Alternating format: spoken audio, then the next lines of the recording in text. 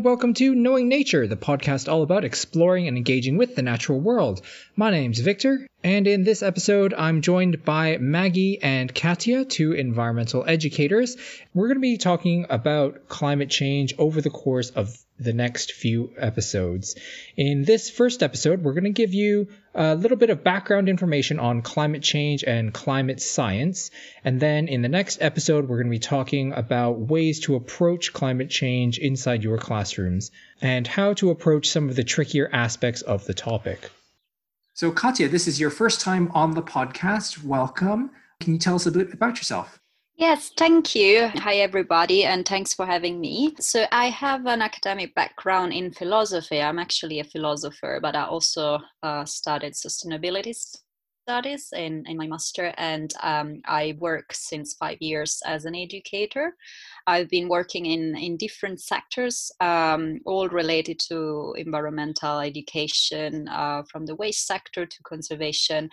More recently, I work for a charity. We run projects in schools, secondary and primary, and we teach sustainability, climate change related lessons, and also we run entire programs of forest school and outdoor learning. Also joining us is Maggie. Welcome back to the show, Maggie. Thank you for having me again, Victor. My background is actually in social anthropology as well as primary education. I've worked in environmental education, outdoors for about 5 years in various organizations, and now more recently in a museum where I teach natural history as well as anthropology to school groups. And the topic of climate change has been coming up over and over again in my discussions with children and the topics we teach. That is something I need to tackle on a daily basis as an educator.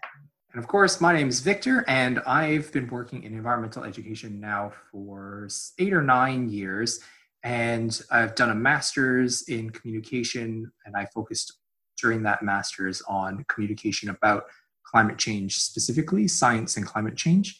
And recently at the Natural History Museum, I've been working on a handling station, so a specimen handling station focused on climate change.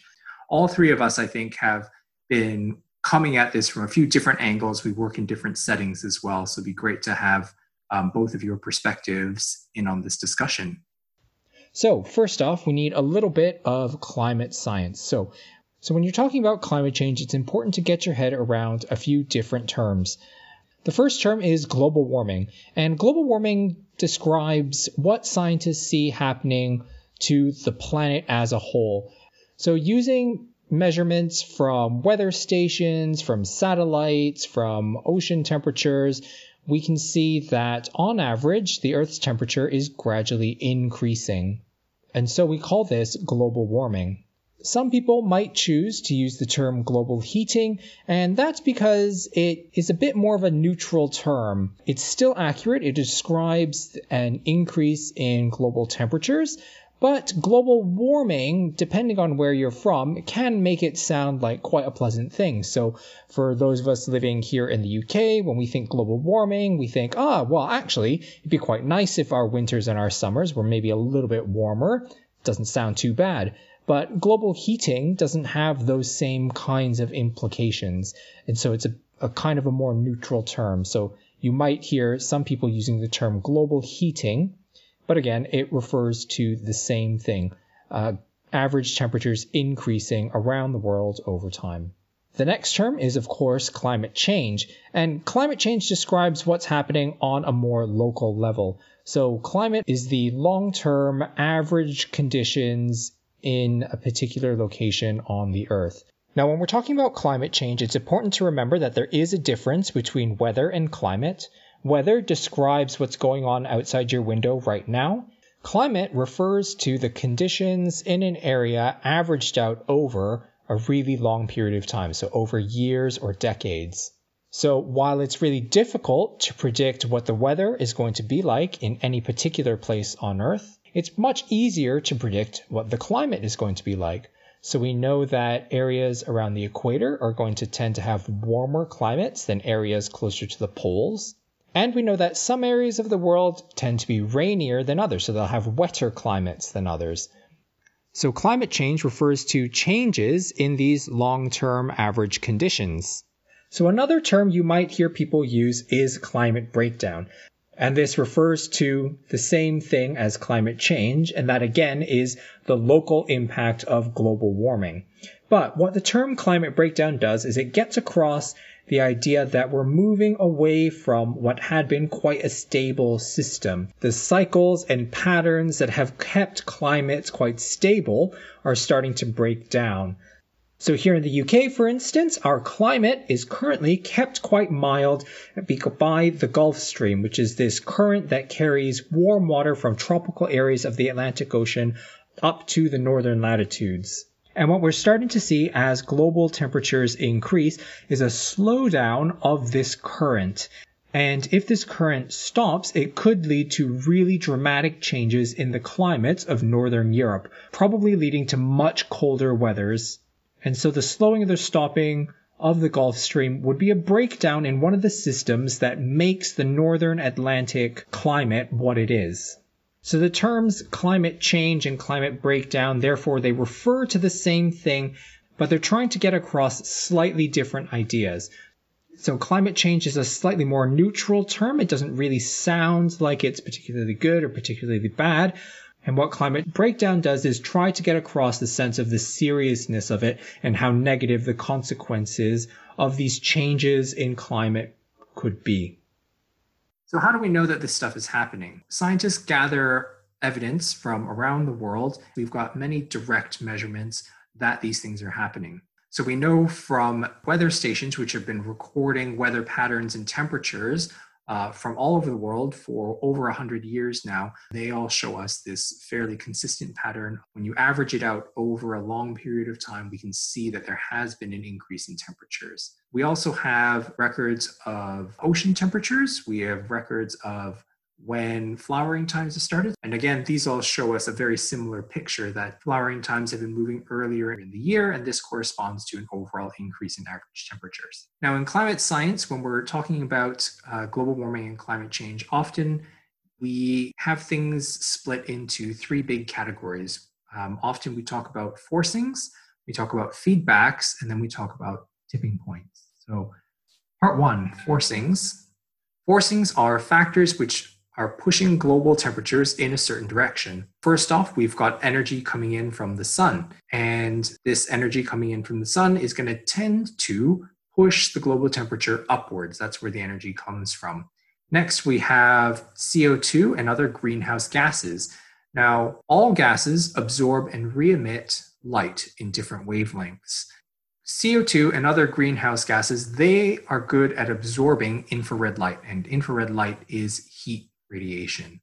Carbon dioxide, methane, and other greenhouse gases, again, they absorb infrared light, and then they re-radiate that energy out in all directions. So what that means is that some of the heat from the Earth's surface, as it travels up through the air towards space, it gets absorbed by carbon dioxide and other greenhouse gases, and then it gets radiated out in all directions. That means that some of the light will get radiated out into space, but some of it also gets bounced back down to the Earth. And so increasing the concentrations of carbon dioxide is meaning that more of that heat is getting radiated back down onto the Earth instead of escaping the atmosphere and going out into space. And so the concentration of greenhouse gases forces global temperature up. It pushes it upwards. Another common forcing mechanism is the amount of dust and other particles in the air. So these particles, some of them will reflect light back out into space, and that is a forcing that will decrease global temperatures because that's less energy that's making it down onto the Earth's surface. It's getting bounced back out into space instead. However, some small particles, things like soot, they're very dark in color, and that will tend to absorb light. But then again, they're going to re-radiate it as heat. You can think of a dark surface on a sunny day. When you put your hand on it, it feels really warm. And that's because it's absorbing that visible light and other parts of the spectrum, and then it radiates it. It puts it back out again as heat. So some particles will do that, and those will tend to push or force the Earth's temperature upwards. So there's just some examples of different forcings. The next mechanism in climate change are things that we call feedbacks. And so a feedback, that's when the output of a system or a process affects the system or process itself. So a common example for that is when you've got a microphone too close to a speaker. So what happens then is what you say into the microphone comes out the speaker, and that's a system or a process. But then it affects itself because what comes out the speaker gets picked up again by the microphone and then goes out the speaker again. And so you end up with this loop, this feedback loop. So examples of feedback loops that affect climate are melting of ice. Ice tends to be white or very reflective, and that means that when light hits ice and snow, a lot of that light gets reflected, it bounces out into space. That's going to tend to push the Earth's temperature down. As global temperatures rise, we have less snow cover and less ice. And that means that less light is going to get reflected out into space. That's a feedback loop. As temperatures increase, we lose ice, and that means that more energy stays down on the Earth, which means that we have increased temperatures again, which means that we end up with even more snow and ice melting. Another one is thawing of permafrost. So permafrost is areas of ground which are basically kept permanently frozen. And what that means is that the organic matter, the leaf matter and soil, stays frozen, and that traps carbon. But as temperatures increase, that permafrost melts. And that means that that organic matter, that leaf matter and soil, it can start to rot and decay, which means carbon dioxide and methane, which are both greenhouse gases, get released out into the atmosphere. And again, that's going to tend to trap more heat, which means more permafrost is going to melt, which means more of this carbon gets released. And so we have another feedback. So this leads us to tipping points. Tipping points are points where a system is going to move from one state into another. So at the moment in Greenland is very far north and it tends to stay quite cool. And that means lots of glaciers build up. And there's an annual cycle where in the summer, those glaciers are going to melt and they're going to tend to recede. They're going to tend to go further back. But in the winters, snow falls on these glaciers and it doesn't melt. And what then happens is we get a buildup of snow and ice, and those glaciers will tend to move forward very slightly. So we have this annual cycle with glaciers moving forward very slightly in winter, moving backwards very slightly. But this can reach a tipping point. If temperatures get too high, then on average in a year, that glacier is going to tend to move backwards on average. So that ice sheet overall is going to shrink. And that's because the snow and ice melts faster in the summers than it can build up in the winters. And if that point is reached, then what that means is that over time, that whole ice sheet is going to melt. And again, ice is very reflective. So if we lose that ice sheet, it's going to mean that it's not reflecting as much light back out into space. So what do we do with all this information? We put this information into climate models. This is where we take information from these direct measurements. So we can measure things like ocean temperatures, ocean currents. We can measure how quickly glaciers move forwards and backwards in the season, how much of the surface is covered in ice. We can put all that information into computer models and use that to predict what's going to happen. So for instance, you might program how CO2 concentrations affect heat trapping and how snow cover affects the reflectiveness of the Earth's surface. You put that information into a model, which is kind of a simulation.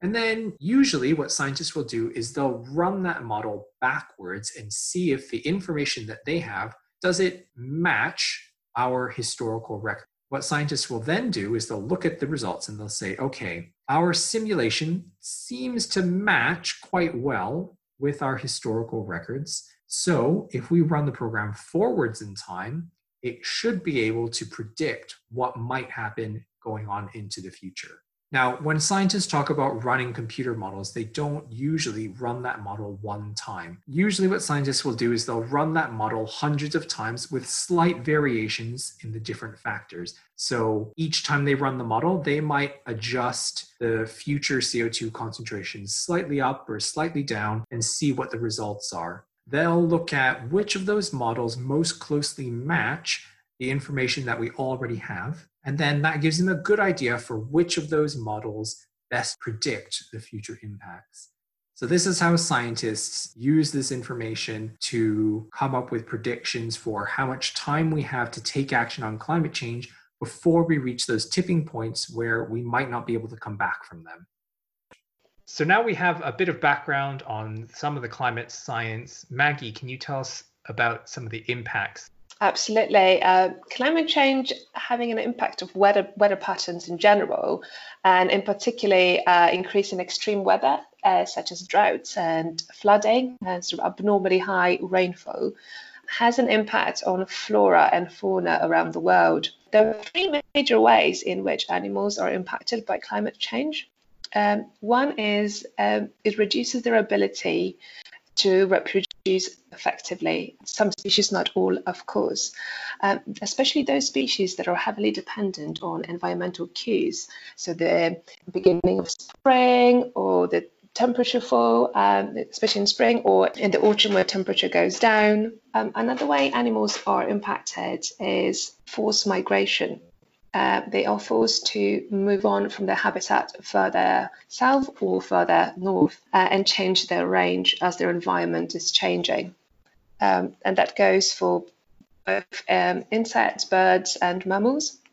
The third major way in which animals are impacted by climate change is it makes it very difficult for them to find enough food. To give you one example of that, if we have one migratory bird that depends on a particular species of insect to emerge at a time of their migration, and that insect emerges late or early, then the source of food they rely on through the migration is gone.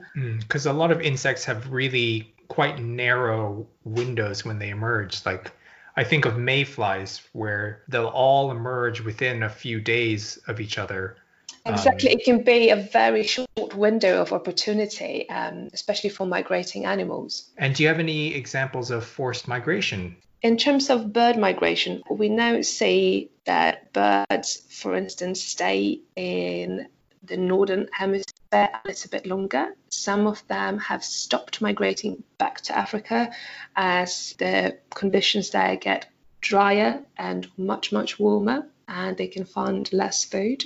Common birds in the UK, for instance, such as blackcaps, are now more and more likely to stay here over winter as our winters are milder and actually not migrate at all. Some birds might change their route of migration or stay in areas for longer. So it really depends on the species and how the different areas are impacted by climate change.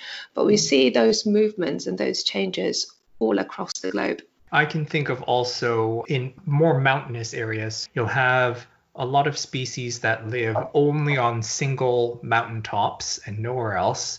And that's because where they live on the mountaintops is a bit cooler. And if they try to go down the mountain, it gets too warm down there. So with global warming, they're kind of being pushed further and further up these mountains to higher altitudes where it's the right temperature conditions for them. And you can imagine if the temperatures go up too high, eventually there's going to be a point where they can't go up any further. So then they'll go extinct. One example of a species whose reproduction is affected by climate change are turtles. The sex of turtles depend on slight variation in temperature difference. So how low down they bury their eggs. And those temperature differences can be as little as 2 degrees in terms of the change in the sex of that lot of eggs. And what scientists have observed is that increasingly turtle eggs end up hatching up with the same sex. So you will have, for instance, a reduction of males being born of a particular species. And of course, over time, that can cause a lot of problems for the species. Just recently, I heard a scientist being interviewed who studied sea turtles, and she was saying that it's gone to 90% of the hatchlings are female, and that's because the sand is now warm enough that it's causing all of those turtles to be born female. What about impacts on plant communities? As our winters here in the global north get milder and the snow melts much sooner, some of the impacts are earlier flowering times of flowering plants, but also those plants become more susceptible to damage from frost because they started growing, and then often you get another spell, cold spell, and maybe some frosty nights, and that damages the structure. Another thing scientists have observed is as there is an increase in temperature, plants do grow faster with some temperature increase. However, if the temperature becomes very hot and the conditions very dry, that will weaken their structure and their growth and also lead to damage in fruits. Another quite worrying trend that scientists have observed is a change in flower traits that attract insects. So what we're talking about here is, for instance, lower nectar production and smaller flowers. And this is especially linked to drought, so the flowers get smaller and also they produce less scent, which is what attracts the insects to the flower in the first place. And of course, pollination is so vital to produce in production of seeds and fruit. So this could cause some problems. So this is being driven by higher greenhouse gas concentrations in the atmosphere, particularly carbon dioxide. And carbon dioxide is one of the things that plants need in order to grow. Yes, what you're referring to is the phenomena known as the greenhouse fertilization effect. And so the increase in CO2 just encourage plants to grow faster. However, that is only in some areas in the north of the globe. In addition, you do get this increase in growth. So while you might get an increased yield in terms of just mass, like weight of stuff that you produce, apparently there have been a few studies out that look at the nutritional content of that food. And while it's like bigger, there's more of it, it's actually less nutritionally dense. So there's less protein developed in it. And also, we know that the effect of this fertilization effect, plants adapt to it over time. So while we might not see that in crops that we harvest every year, so in our vegetable crops, if we're counting on things like trees, as that concentration increases, the trees will actually adapt to that, and their growth will kind of slow back down to a normal pace. One aspect of plants and impact of climate change we haven't discussed is, of course, their plant-pollinator interaction. One observed phenomena known as decoupling.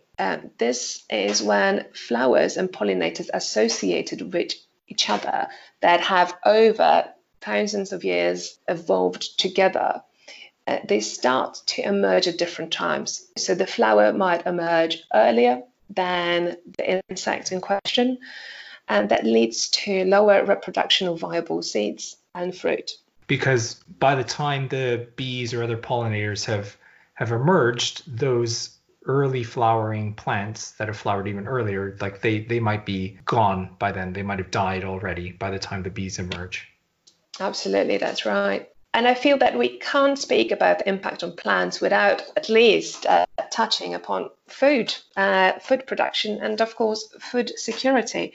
The Food and Agriculture Organization of United Nations predicts that climate change will have impact on food security on many different levels. It can lead to crop failure, new pests and diseases being able to survive under these new conditions, which can lead to whole crops disappearing. And presumably what makes all of this more difficult is the fact that with the climate changing is meaning that farmers are less able to predict the conditions, so it's harder for them to tell when they should sow their crops so that they'll be able to harvest in time, and rainfall patterns are changing as well in areas, so what types of crops they'll be able to grow will also be different. So like with wheat, some varieties of wheat and grains are much more tolerant to drought than others.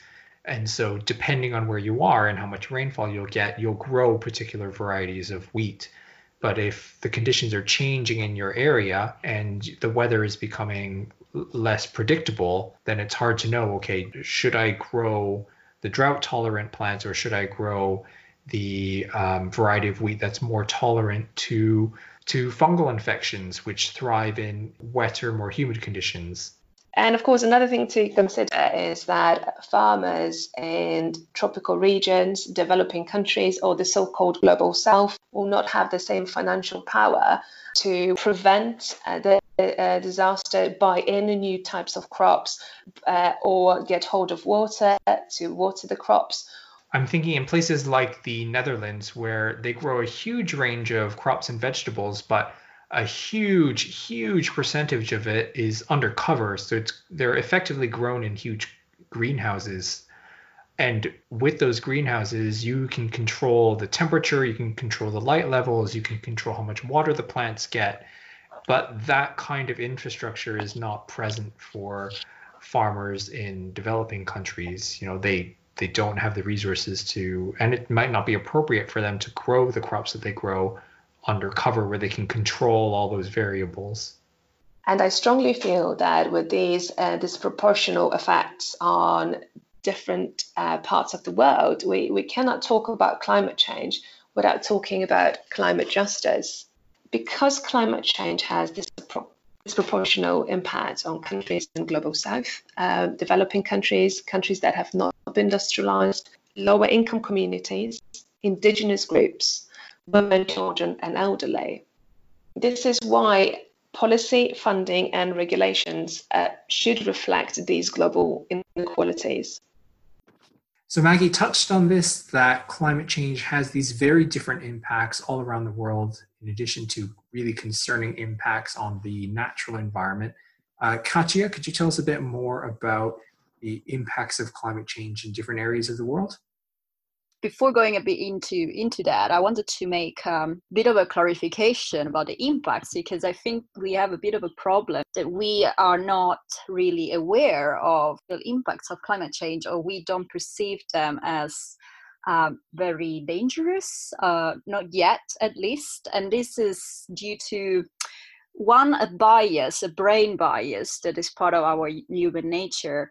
But also because of not having enough coverage. So the brain bias, which I found very useful to understand why are we not acting, why are we not doing enough? And we still have a lizard brain, so a very primordial brain that is used to react immediately to immediate threats, which was a lion in the jungle or in the savannah, or a snake. And so we were very good as hunter-gatherers to react to that immediate threat. And our brain is trained to have a very efficient management of that sort of threats, but we didn't learn, evolutionary speaking, we didn't learn yet to deal with long-term threats, and so we don't perceive the immediate danger of climate change unless we see it immediately in front of us. So we have two options, and education is so crucial for this reason. Now, either we experience the very direct impact, which is something that is happening everywhere, but we don't notice it very much because the impacts in the global north are not as massive yet, or we can educate so that we learn to react to this long-term threat, even though we are not evolutionarily there yet. So I found it quite useful, because I was constantly wondering, why are we failing in this? And actually, it's the first time that the human species finds itself to deal with something that is so big but so far away in a sense. The other problem is that in the north, in the global north, countries are more resilient because they are richer, their economies are richer, so they can afford to build back after catastrophes have happened. So we deal mostly in the global north, and this means Europe, North America. We deal mostly with flooding, with extreme weather like hurricanes, droughts also, and those events are becoming more and more common. But while they are more common, we still have more resources to react to it and to build back. And this is a big difference because in other parts of the world, in the global south, there is not this resilience. So the impact is felt much more strongly. And this makes also a difference in how the problem is perceived. So we know, for example, that in the Pacifics, we have islands that are already sinking because they are very low on the sea level. And because of sea level increase, because of ice melting, these islands are already suffering of being submerged by water. And there are already entire villages that are being forced to migrate. So climate migration and climate refugees is also a very, very current problem. Food security is a very direct consequence. Water scarcity is another one. The impacts will differ depending on the latitude and on the geographic characteristics, but they will impact everybody. There is a difference in perception because certain countries in the global north are more resilient and they can react much better, while the global south is already suffering because there isn't the economic capacity to build back. I think it might be worth considering the different impacts that it's going to have on different communities, even within a single country. So within the UK, for instance, farming communities are going to feel the impacts of climate change much more acutely and directly because it's going to affect their crops each year. And so they'll see those impacts. Those of us who live in more urban environments, we're much more cushioned because our jobs aren't going to be directly impacted by climate change in the short term in the same way that a farmer's might be. So the final big thing to talk about as a primer to climate change is understanding how all of this information and research comes together. How can we know how solid this information is?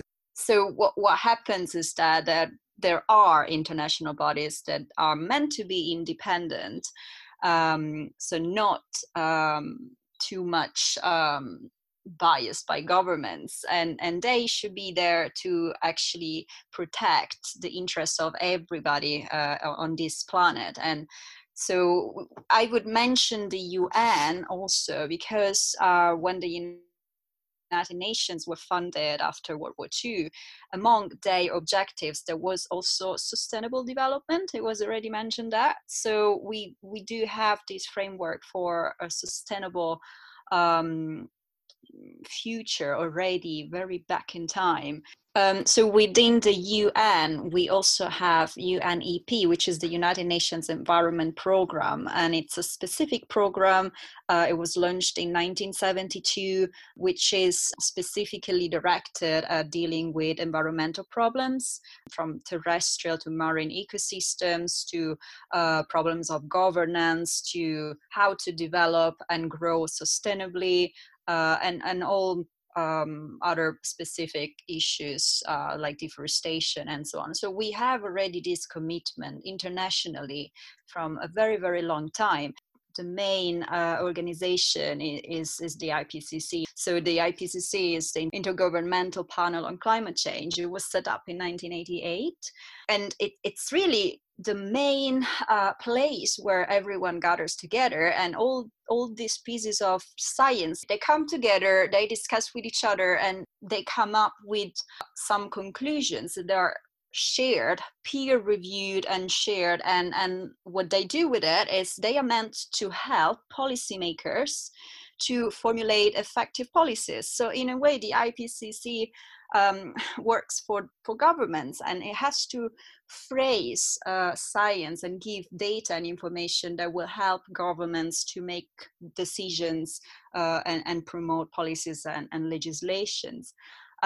So what we have there is a sort of a compromise, but also a quite balanced result of many researchers and experts coming together regularly and confronting, discussing with each other, and so this is the most reliable source of information that we can have, or we have at the moment at least.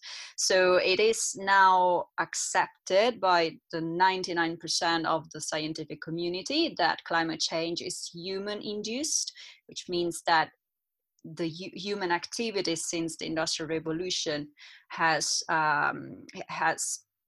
is responsible for this very fast increase in greenhouse gases and in the increase in temperature. And what they do, they put together all those scenarios that you mentioned, all the data that are existing and currently available, and they predict to the best of their knowledge what will happen, and therefore what the best policies and legislations would tackle the issues. And then they disperse this with government. They make it available to all the governments, and there are currently 195 governments involved in the IPCC. So I hope this crash course in climate change and climate science gives you some framework for understanding this very complicated issue and field. Don't worry if you've missed out on any of the things that we've talked about. As ever, there will be detailed notes on everything we've talked about, including sources if you're interested in getting more information on anything we talked about in the episode. Check out the notes at our website, which is knowingnaturepodcast.wordpress.com. And thank you very much to my guests, Maggie and Katja. Thank you very much for joining me. Thank you for having us. Thank you for having us. Thank you, Victor. So if anything wasn't clear, again, you can send us an email at knowingnaturepodcast@gmail.com, or you can follow us on Twitter at KN_podcast, and you can tweet at us there any questions or comments you might have. Next episode, we'll talk about how to approach this very big, complicated issue in classrooms. Thanks for listening.